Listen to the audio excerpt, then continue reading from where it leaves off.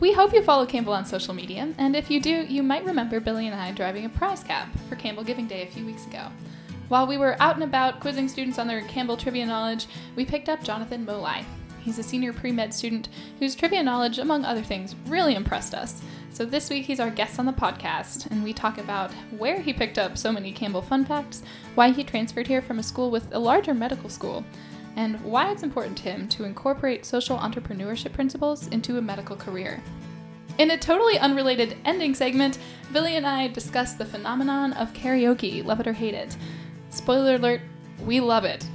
I'm Kate Stoneburner with co-host Billy Liggett, and this Rhymes with Orange.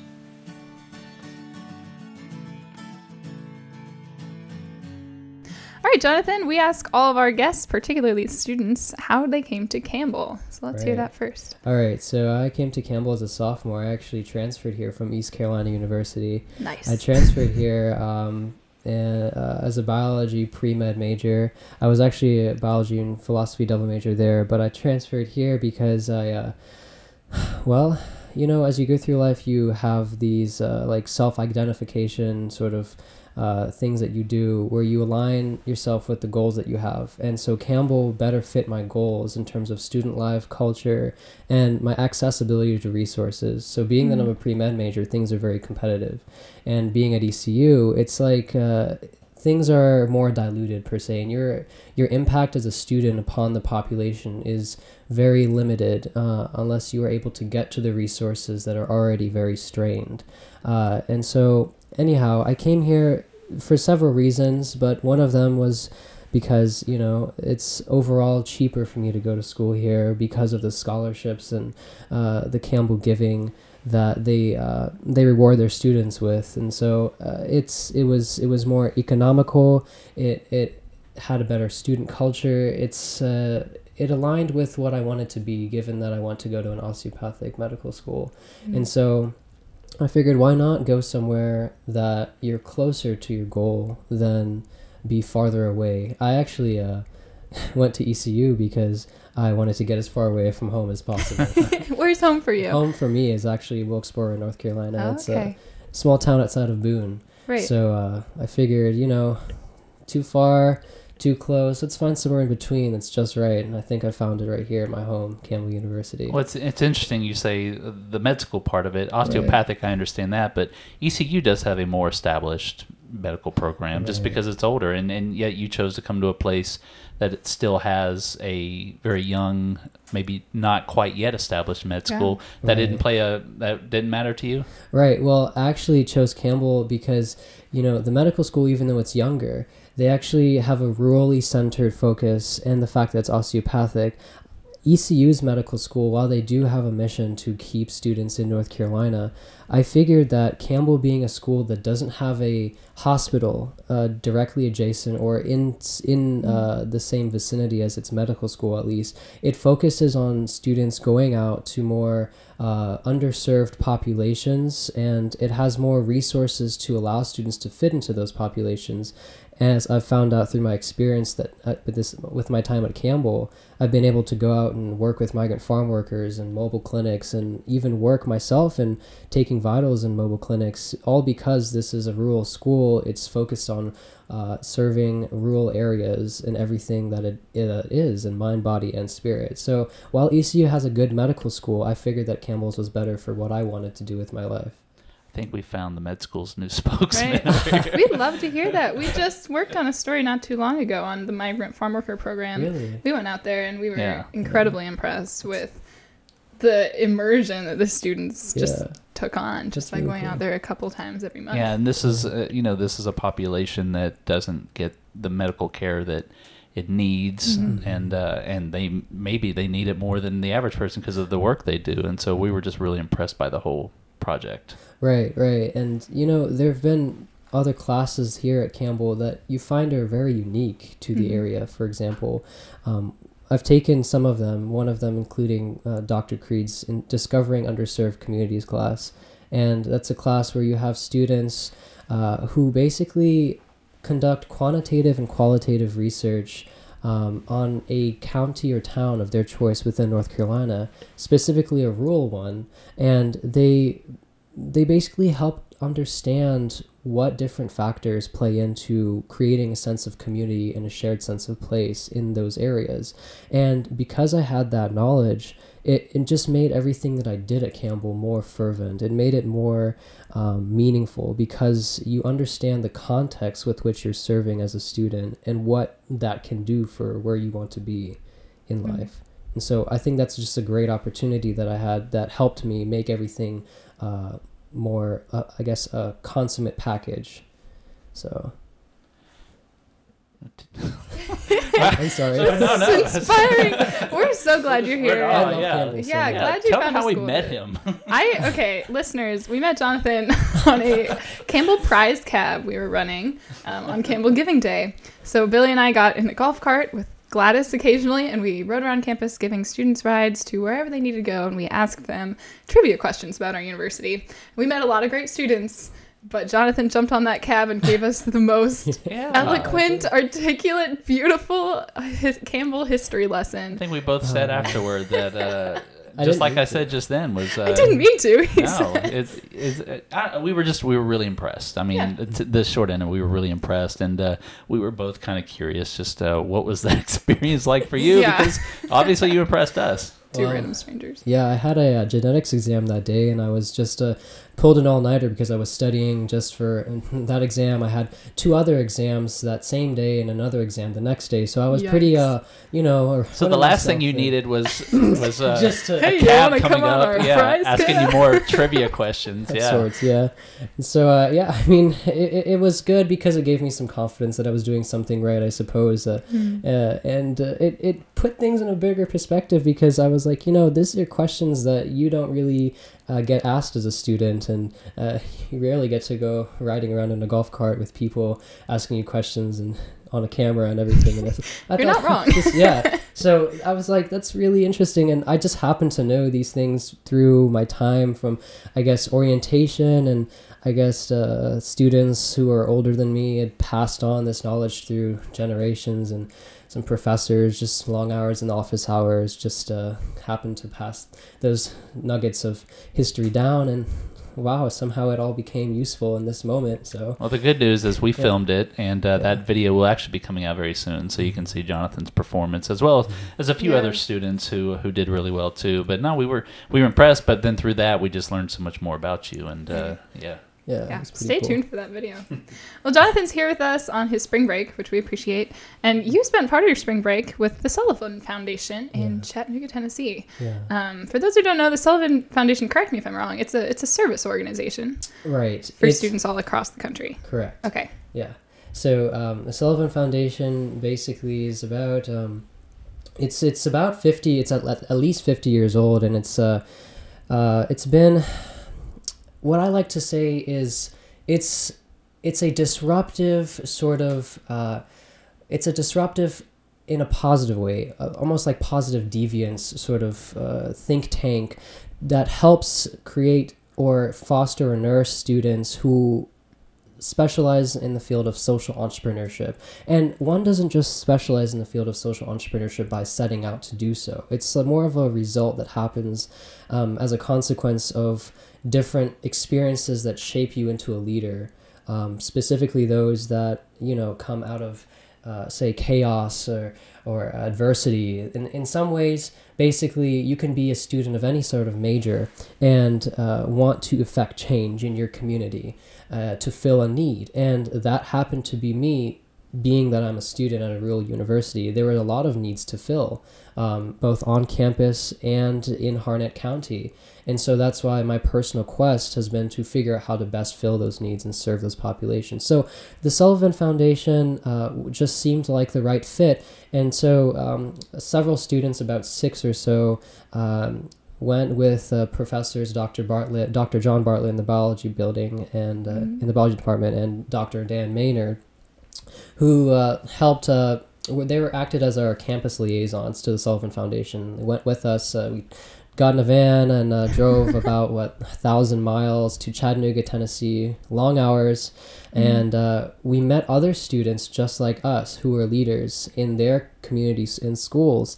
And we all had a total of about 44, I believe, students who sat around. Well, we didn't sit. Sorry, not sat around. But we put our heads together and we engaged in a series of very interesting experiences, listening to other entrepreneurs who had done it right, who had helped the communities that they were part of flourish and come back from almost dying off due to other circumstances that caused adversity in the first place. And so anyways, we got to see how placemaking and art, and we got to see how technology and community and collaboration were marshaled so that different leaders could create different environments where these communities could come back, flourish, and become examples for communities around them on how to really create a shared sense of place and how to do things that were new and innovative in that sort of field. Now, that's very general, and I can go into specifics too if you'd like. Well, I guess what I'm curious about is you usually associate entrepreneurship with business, but right. But for you, how do you take what you get from a trip like this and implement it into your approach to the medical field? Right. So entrepreneurship, if I'm correct, entrepreneur is actually a derivation of a French word, entre meaning to enter, and preneur, to take. And so I suppose that the word entrepreneur means someone who can enter into a field and take the opportunities that are presented and use them in the best way possible. So this trip specifically focused around social entrepreneurship, which is doing that in a way that benefits the community in a way where socially, when they interact, it's a win-win for everybody. And so, like philosophy, social entrepreneurship is applicable to any field that you decide to be a leader in. So it's basically a tool that leaders can use to affect meaningful and positive change in their communities. And so as a physician in a rural area, they oftentimes are the leaders in those areas. And being someone who might be a leader, hopefully, in a rural area, because that's where I hope to serve. I'd like to have skills that can equip me to marshal community members and resources so that, if something needs to happen to set the community on the right track or to bring something back in the future, because life, the only thing constant is really change.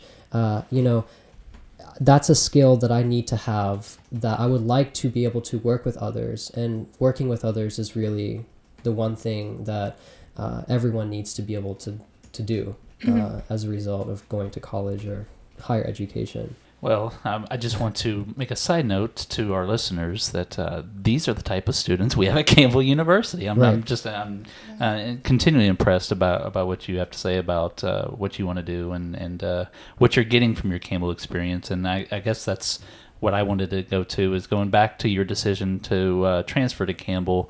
You're nearing the end. You graduate. I'd like to know what's next, but also if you can kind of just reflect on your Campbell experience and tell us, was it the right choice? Right. I can unequivocally say that Campbell was the right choice. I've never regretted a single moment of being here, and I can tell you that I would, if I had the chance to go back and do it again, or if I had to advise any of my siblings or any of my close friends who are still in high school, I would say go to Campbell University, because the professors have the time to sit and listen to you and to really connect with you and make sure that your learning happens. They care about your learning.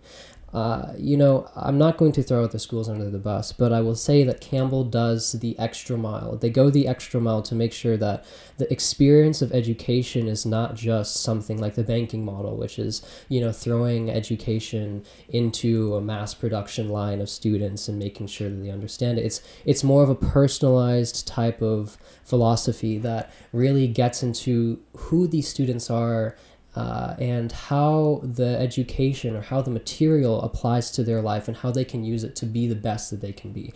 And professors all around campus embody that with the time that they spend engaging with their students. And so do I think it was the right choice? Yes, I do. Would I do it again? Yes, I would. Would I recommend it to anyone else? Unequivocally so. What's next for me? Well, given that my time now is coming close to an end, to graduation, it does not mean that my relationship with Campbell is going to be severed. I am currently engaged with the different students in projects as a result of this one field trip with the Sullivan Foundation in enriching student life. We have big things in store. One of them being Campbell Create, which basically aims to create artistic and expressive spaces around campus so that students can, feel that this campus is more a part of them than a distant arm of an administration that gives them education.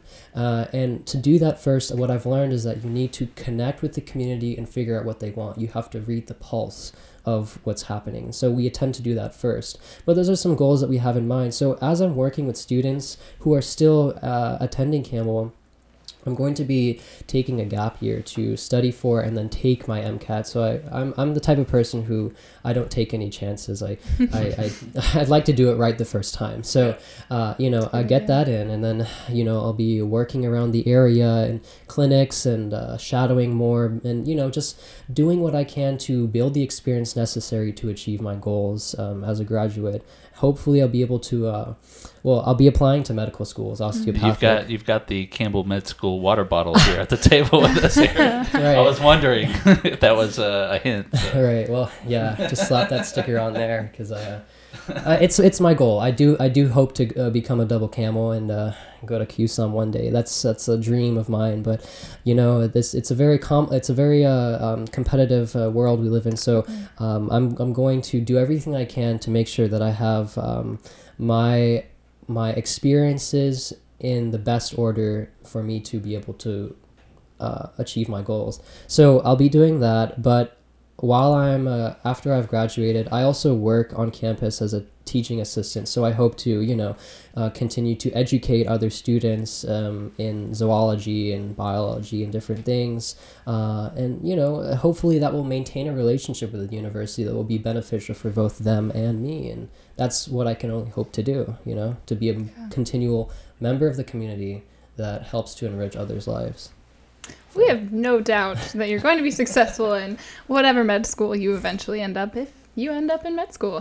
We think that you're a very well-rounded person, so we're not worried about you, Jonathan. We like That's you, what Jonathan. we're trying to say. Thank you. We'll definitely keep in touch. We want to see where you're going. And we are about to wrap up our podcast, and Billy and I had just a little fun segment we wanted to do at the end. Because you're such a well-rounded person, we figured you were the kind of person who likes music. I love music. And we were at a conference recently where we had some karaoke nights. Yeah. And you know what? It's harder to pick karaoke songs than you think it is. So our question for you to wrap up our podcast today is, what is your go-to karaoke song, if you have one? Wow. And why? There are so many. Goodness. Oh, this is the way we were too. You really got me with this one because there are so many different ones I could choose from. I did not prep you well for this question. I apologize for that. He just told us he does not like to, he doesn't like to be surprised. No, that's fine. So what I'm going to do, I'm going to look in my phone and I'm going to see what the last thing I was listening to, because it changes from time to time. Okay. And so actually, the last thing that I have pulled up is a song, All I Have to Do Is Dream by the Everly Brothers. And I was actually just singing to that in the car on my way here. I love to sing to different music.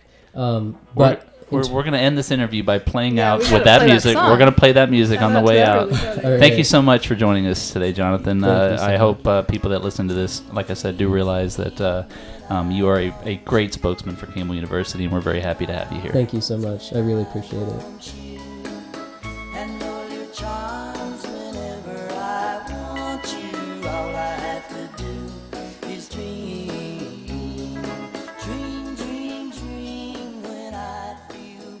So that's Jonathan's karaoke pick. But over the weekend, Billy and I probably got up on a stage, 10 times between the both of us. That's a low number. Was that a little aggressive? Perhaps. But we had a great time. So we wanted to chat about our favorite karaoke do's and don'ts and best karaoke songs. So. I think you're not setting the scene enough, though. We were at a conference. I don't want people to not think that we just appeared on a stage. No, we were at a conference in Greenville, South Carolina. And almost right next door to our hotel was a karaoke place where it was karaoke night. I don't know. Two nights in a row, which seems odd to me. A little excessive, right? Yeah. I don't know. Not to us, clearly. But we discovered, and and we can talk about this because karaoke is a fascinating topic, and even Jonathan over here was like, yeah, I have. Of course, I have a karaoke song.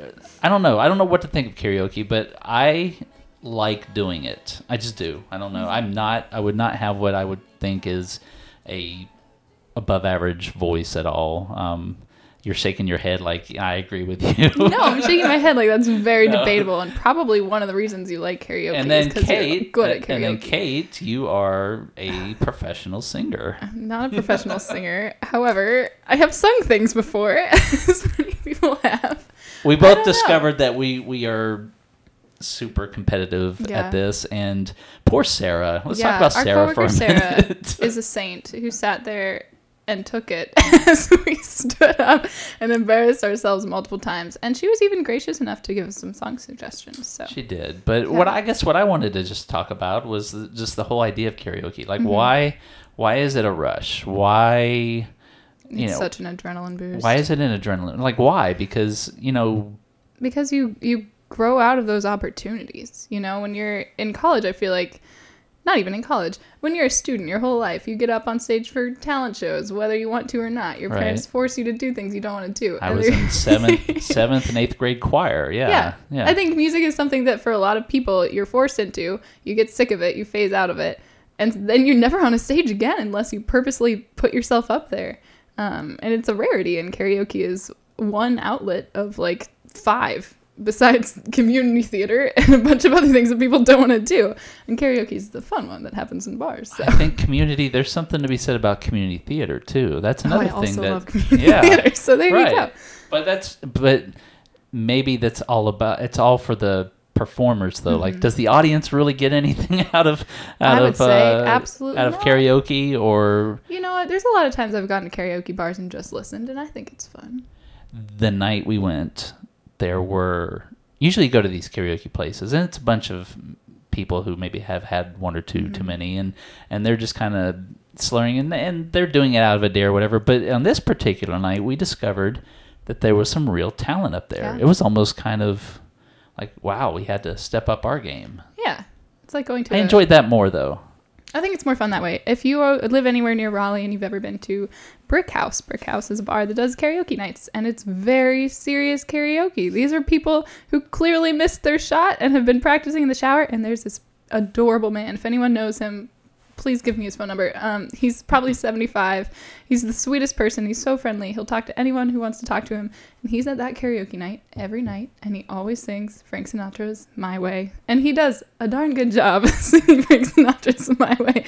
He wears a red sweater, and I want to know his story. I really do. I think karaoke appeals to a lot of different people. And he does it for himself. Like, there's something about that song getting in front of an audience, and the applause for a karaoke only lasts for 20 seconds, and it's the next song. Never does somebody come up after you after a karaoke song and tell you that they changed your life. All right, never unless you're at the CNET concert. That actually did happen to both of us. They came up to us. It happened to Billy. I was just not going to say the song. It's embarrassing, but they came up to us and said that he had tears in his eyes. His exact words for that song meant a lot to me. Really changed my life, and he sounded exactly like Bradley Cooper. And if that doesn't give away the song, then nothing will. It was yes, yeah, no. I'm cutting that part out. Okay. But no, it was fun. It's just an interesting, like, when you're done with it, it's an interesting psychological case study, I guess, to why we all like karaoke so much. And so I joke that you're a professional singer, but really you've got albums on Spotify. You can't deny that, right? I can't deny that. Yes, and so I do not. But you could. No. I have a podcast on iTunes. That's as far as I'm going with my voice. But no, it's. I think you're right though. It's growing up. You are thrown out there on the stage, and then. Most of us, 99% of us, don't go on to do that. 99.999% of us don't end up going on to do that. And then karaoke and community theater, and what are some other avenues like that I can't really think of? Those allow you... road trip jam sessions. People on YouTube. People that YouTube themselves. And sometimes they hit it big. But for the most part, the people on YouTube are the people that didn't catch the break, or That's so true. there is an entertainer in all of us, is what I'm trying to say. Except Sarah. Sarah had no desire to get up there. What would it take to get Sarah back up there? Oh man, we're gonna have to find out next year. So if you are listening to this and you like to comment on anything we do, we'd like to hear your karaoke songs, your favorites, your go-to, because there will be more conferences in the future. There will be more opportunities to do this. And you know what? I had the idea that the new Student Center should use the theater room, the new theater, on certain nights. It should be, Should how be karaoke. that's kind of how they did it at the other conference I went to, where a lot of people did it. They used a mini movie theater and they put the words up on the giant screen behind them like that, so everybody could sing Nice. along, and it had the bouncing ball up there. Oh, and there you go. Yeah, That's the way yeah. to do I think Campbell should do that, and we should get this whole karaoke community starting here, and then led by Kate Stoneburner, and Absolutely not. supported verbally by Billy Lake. But what's a fun name for a Campbell karaoke club? I think you just There's said it a right. lot of alliteration happening. Yeah. There's so many Yeah. possibilities. But anyways, Tell us your songs. to wrap my songs. No, I'm telling them. Oh, Tell us your songs. yeah. I don't have songs. This was the other thing we decided, is when it was time to decide songs, we panicked. We made and- really bad choices. We did. You get up there and you're like, oh, wait. This does not I know go the with chorus that. to this. I had no idea what any of these lyrics were. Yeah. And even when they're right in front of the screen, it just doesn't Yeah. help. But anyways, hey, I wanted to say I had a good time. And Me too. I hope there are more. Don't worry. We're going back, whether they want us to or not. Eat your heart out, Bradley Cooper.